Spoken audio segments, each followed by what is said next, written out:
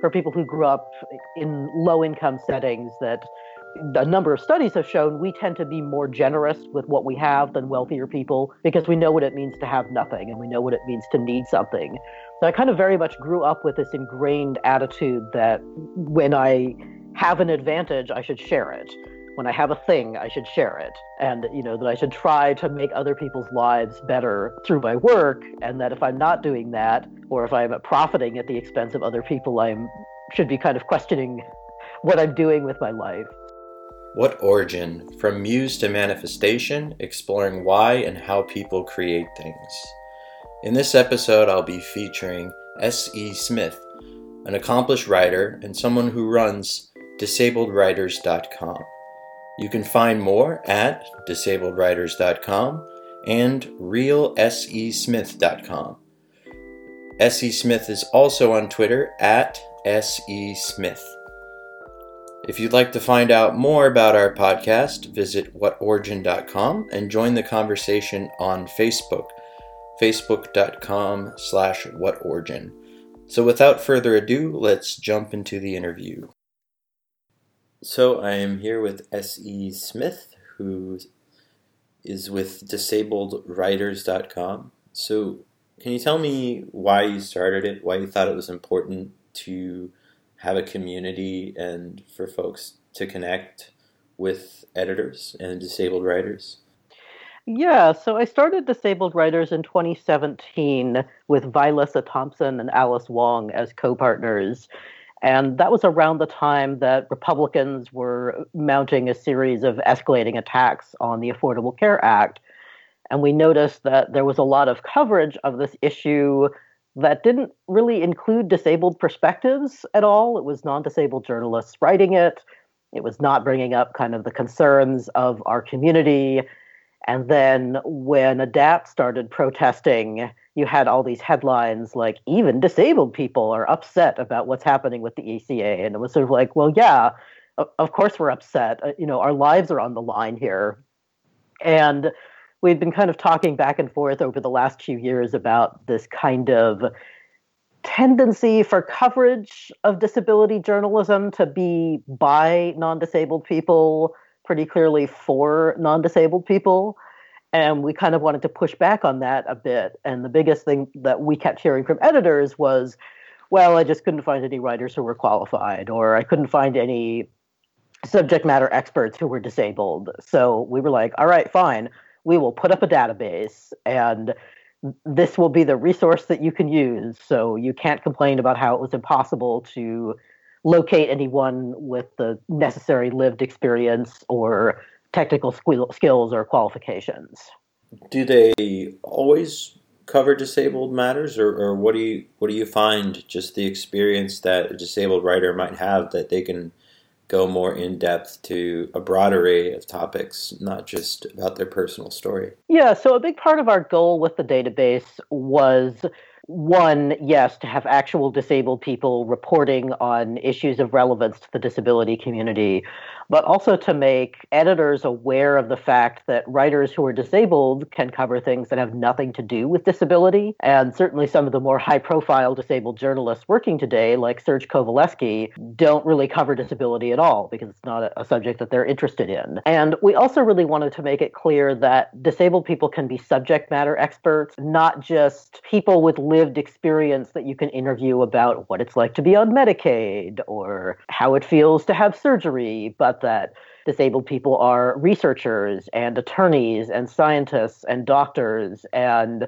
people with a huge breadth of knowledge to draw upon, even when it has nothing to do with disability. So kind of trying to get at the fact that if your newsroom diversity is focused solely on, oh, we need disabled people to cover disabled things, you're missing out on fantastic disabled writers who are covering things that are not about disability. And I see a number of people obviously have sometimes similar conditions, or they can relate to each other? Have you found that it's started a community between each other to talk and to support each other? Do you have that kind of connection with the writers? I think more what happened there was that the disability community is extremely active online. As you probably know, if you're familiar with Alice Wong's work, she has done a lot of organizing around Crypt the Vote and a lot of other kind of Twitter hashtags and social media groups. And so what sort of happens is everyone in the chronic fatigue syndrome community will suddenly stumble upon us. And so I'll get, 20 profiles from people in that community, or people in the EDF community are talking about bad media coverage, and someone says, "Oh, do you know about disabled writers?" So we sort of get these little clusters of various disability communities online. We do have a Slack where people can chat and kind of interact, but has been a little bit moribund of late. In part, I haven't had as much free time to get in there and moderate and kind of lead conversations in there. So we've sort of become more of a gathering point for information than a community at times.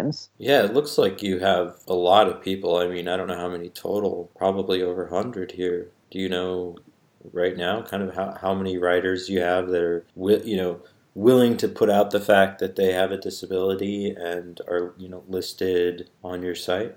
So we have, pull up my list here. It looks like right now we have 156 people who are live on the site. And we have some people who've had to withdraw, in some cases because they got jobs, which is very exciting. And in other cases, one person had family members who Googled them and they hadn't quite realized that being on the site would mean exposing them to unwanted attention from their family.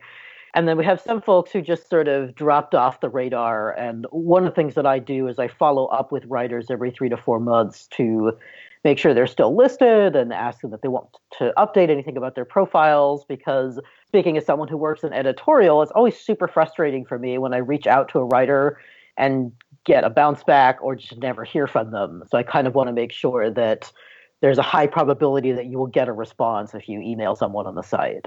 Do you find that it is hard? It's hard for people to just be like, I'm gonna put a label on myself. I'm gonna say like I'm gonna pick a random person here, so I'm not sorting it. This person, they have a number of things, but they are a wheelchair user.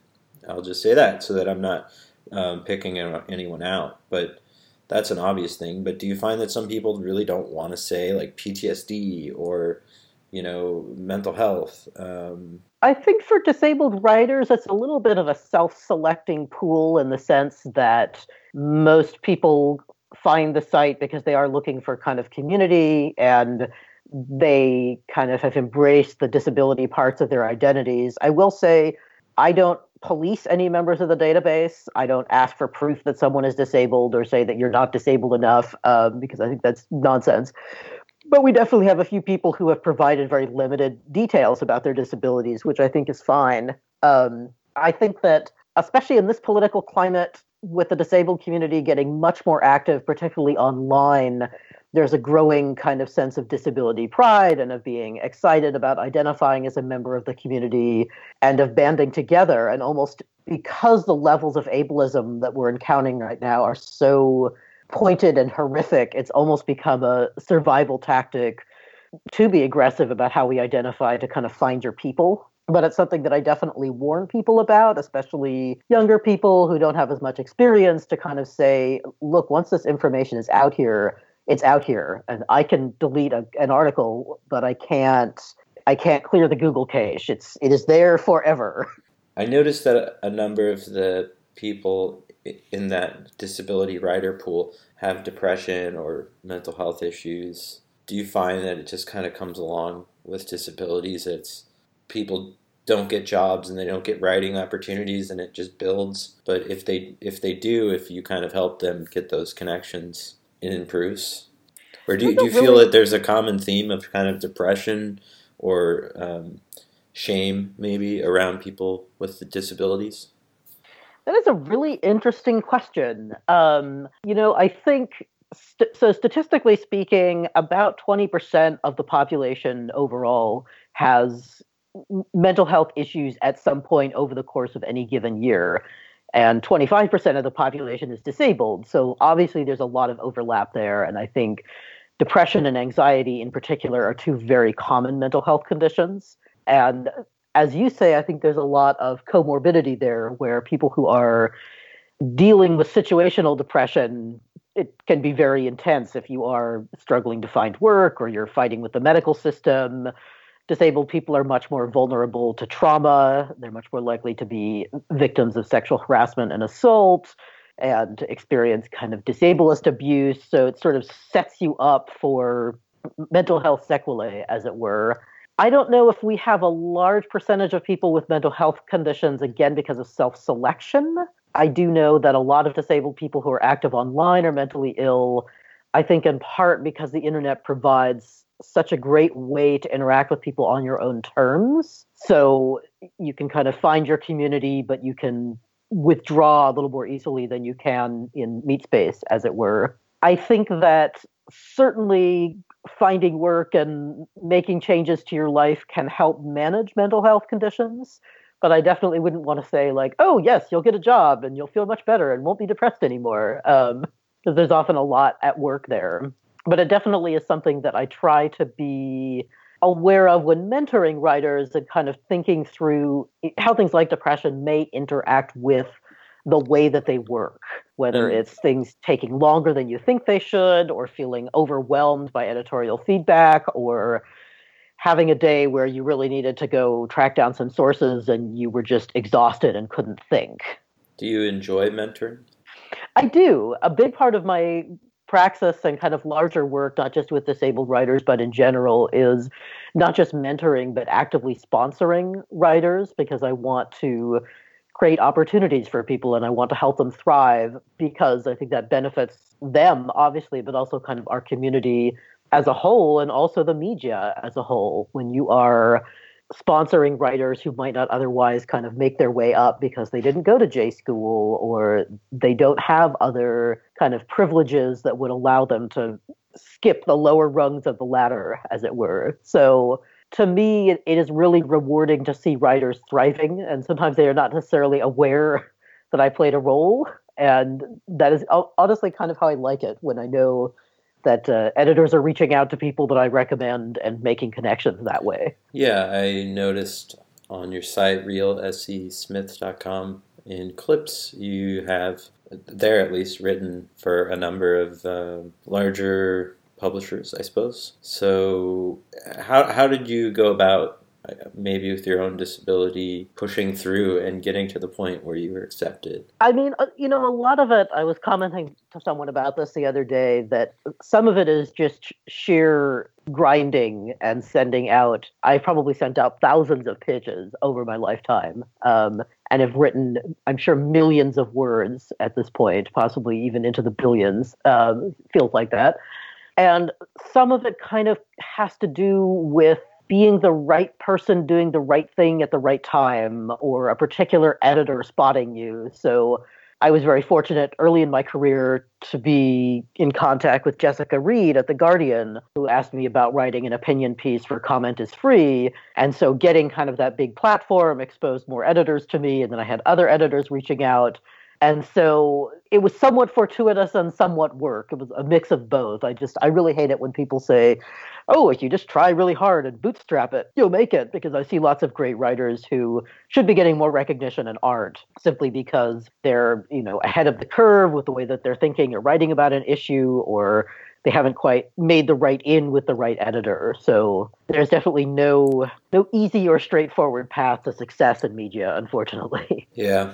I know. I mean, it's hard to put yourself out there, but I know a number of people right now in various fields hustling, and events or a random connection or this or that can change everything. Right place, right time, right thing, but also grinding, like you said. That was definitely something I really tried to do with our fellowships last year, which I'd like to restart this year, kind of giving people that lift up by working with a couple of publications so thanks to the Awesome Foundation, we were able to sponsor fellowships so that publications who might be reluctant to take a risk on kind of a newer, less experienced writer could be a little bit more confident about that. And so we had fellows at the Daily Dot and Rewire News who produced a couple of pieces in collaboration with editors there.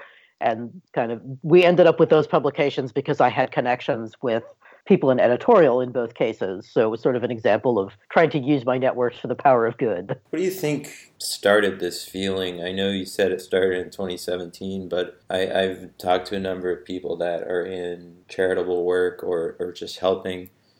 Is it part of your soul or being that you want to help others? You want to take time to do that? Or maybe you grew up in a way that you always felt like you wanted to help other people? Where did that come from?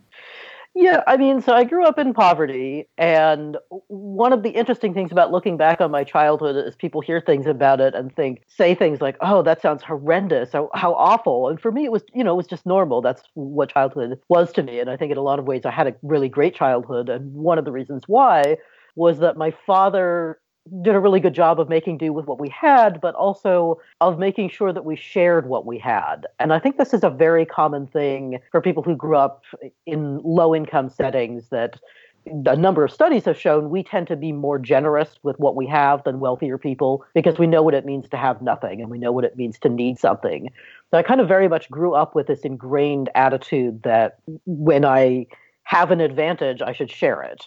When I have a thing, I should share it. And, that I should try to make other people's lives better through my work. And that if I'm not doing that, or if I'm profiting at the expense of other people, should be kind of questioning what I'm doing with my life. So I have certainly spent most of my life doing volunteer work for a lot of organizations and kind of trying to find ways to give back to my various communities in a lot of different ways, whether it's working on the sexual assault hotline or socializing cats at the Humane Society or trying to uplift writers who I think deserve more attention. I just feel like it's very difficult to be selfish when I've spent most of my life kind of experiencing pretty severe deprivation, and seeing other people having that experience and knowing that I have the ability to do something about it kind of creates a sense of moral obligation. Right. I find a lot of times it's like the whole story of the guy that there's a burning building and he runs in and saves a kid, and then all the people want to call him a hero and interview him and say, "Wow, he's like, I just did what I was supposed to do." It sounds kind of like it's an extension of yourself. Like you don't need someone to come along and say, "Thanks for doing that." So I have to ask for myself, which I'm not very political. I have my own health issues. What should I be watching in terms? It seems like some of your pieces talk a lot about politics. You mentioned a number of things coming up, starting the organization. So, like right now, what should I be paying attention to? Are there certain people that might run for office, or people that have gotten in that care about disabilities? Are there laws on the books that may change that I should care about? This administration is a bit of a fire hose, yes. I think there are a couple of interesting legislative things that are happening right now. One is the Raise the Wage Act, which was just introduced and is going to lift the federal minimum wage to $15 via a stepped wage, which is really great and exciting. But the very cool thing about it is that it's eliminating sub-minimum wage for disabled workers, because historically, organizations have been able to apply for an exemption to the minimum wage to pay disabled people sometimes pennies on the dollar. And so this would be really transformative for disabled workers and is something to be excited about. A good thing coming out of Congress. It feels sort of novel right now. So that is in the House right now, and we'll hopefully see some movement on that soon. Kind of on the not so great side, we have the USDA is attempting to sort of basically the USDA is trying to kick almost 800,000 people off of SNAP via work requirements. So the long and technical version is a little complicated, but the Supplemental Nutrition Assistance Program has had a work requirements component since it was developed in 1996. But states historically were allowed to apply for waivers to cover specific areas. So you could say, people in this extremely low income zip code should not be required to submit proof of work activity. And they tried to get work requirements into the Farm Bill. That failed. So now they're kind of trying to do an end run on Congress. And this would apply to what they call able-bodied adults without dependents, but that's going to inevitably really hurt our community because there are plenty of disabled people who won't necessarily qualify as disabled for the purpose of this regulation. And also disabled people are more likely to be caring for family members who may not be dependents and to have other kinds of obligations that make it really difficult to meet work requirements. So that is open for comment on the Federal Register right now, and handsoffsnap.org has some resources on that. There are also a number of states that are trying to enact work requirements for Medicaid, which is kind of a similar problematic issue. And we're kind of seeing this larger thing around discussions about Medicaid expansion. So Utah voters just voted to approve a Medicaid expansion, and now lawmakers are trying to roll it back because they are bad and should feel bad. So there's a lot of kind of shuffling around of regulations happening that people don't always necessarily think of as applying to the disability community, but will have a really big impact. And one of the areas that I'm particularly interested in this year is kind of taking a look at disability and emergency preparedness. We had a lot of horrific natural disasters last year, including several in my home state of California. And one of the things that kept coming up was how vulnerable disabled people are. It's harder to evacuate us. It's harder for us to get the services and supports we need when we have been evacuated. We are in flood-prone areas. We're more likely to live on the ground floor, so our houses are more likely to flood. There's sort of this long list of things that is just not being dealt with. And I feel like emergency preparedness should be a pretty bipartisan issue. Like, we don't want people dying in fires. And so I'm hoping that we can see some movement on this with what's called the READY Act, which is hopefully, fingers crossed, rolling out pretty soon here. And I will say, if you feel overwhelmed by the political climate, you are not alone. And following Crip the Vote on Twitter can be a really great way to kind of keep up with big picture stuff that's happening without feeling overwhelmed. And that also does include a look at kind of what various candidates are saying about disability. So they're nonpartisan and they won't explicitly endorse candidates. Did you say Crip like cripple? Like yes. Crip the Vote? That's cool. Yes. I like that. It is a delightful initiative. I love Alice Wong, who's one of the spearheaders there, so much. And sort of just kind of getting tapped into the disability community on Twitter in general. People are always talking about political issues in ways that I think highlight things people haven't been thinking about. The sort of straw debate that erupted in 2018 was a great example where you had everybody getting on board with let's ban straws. Single-use plastic is bad. It's harmful for wildlife. And disabled people were going, hey, wait a minute here. There are some things you are not considering. And it felt like we really started to move the debate. And, I was seeing people citing our work in city council meetings all over the country with people getting up and saying, I thought the straw ban was a good idea, but then I read this piece by Alice Wong in Eater, and I kind of started reconsidering, is there a better way to do this? And so I think it's a really great example of both how you can keep up with this fire hose of information, but also how you can pull things out that are actionable. So if you're feeling sort of powerless and frustrated and not sure what to do about what, like after our call, you could go dial up the Federal Register and comment about SNAP. What would you say to people that aren't disabled? Like, how can they be more in tune with the conversation, or what might help them to understand if they just... Nobody has a perfect life, but if they're just going through their motions and they're not disabled, what do you think kind of the message is if the community could give one? I think the big thing probably is just to listen to us. We are out there talking across all kinds of mediums. We're making podcasts, we're writing books, we're writing articles, we're appearing in the media. And I think especially when it comes to conversations about disability issues, take a minute to look around the virtual room or the physical room and kind of say, who is leading this conversation and who is participating in it? Is this disabled people talking about this issue, or is it non-disabled people? Is it parents of disabled children speaking for them, or is it disabled people who grew up disabled and have kind of that experience to draw upon? Because I think a lot of the social attitudes about disability come from a place of lack of knowledge or confusion And it's not so much, oh, I hate disabled people, or, being disabled has to be the worst, but it's just that people have no frame of reference and they don't understand us.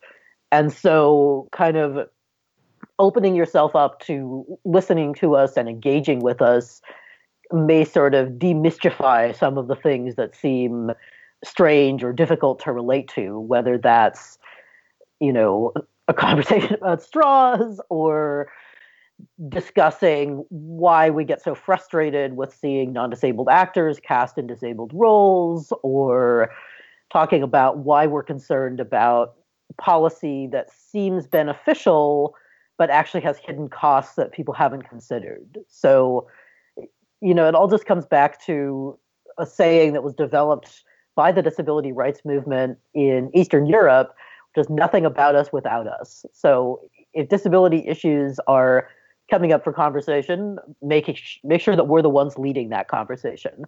In terms of people that don't have time or they want to be charitable, maybe get involved with disability issues or back initiatives, how would you advise maybe some ways to start either giving money or getting involved?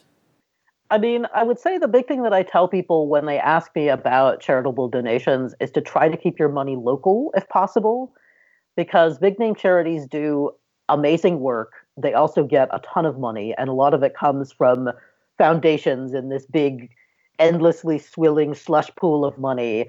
And so your dollars can really have more of an impact locally, whether you're donating to the food bank or your local cancer resource center or the organization that works with sexual assault survivors.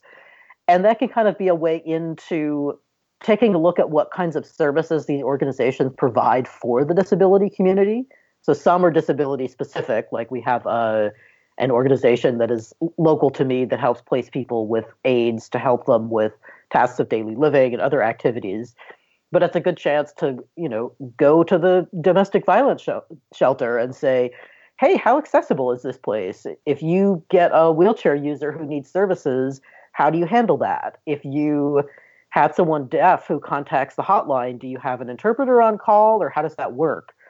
So kind of giving locally and engaging locally can be a really great place to start with making a meaningful difference in your community.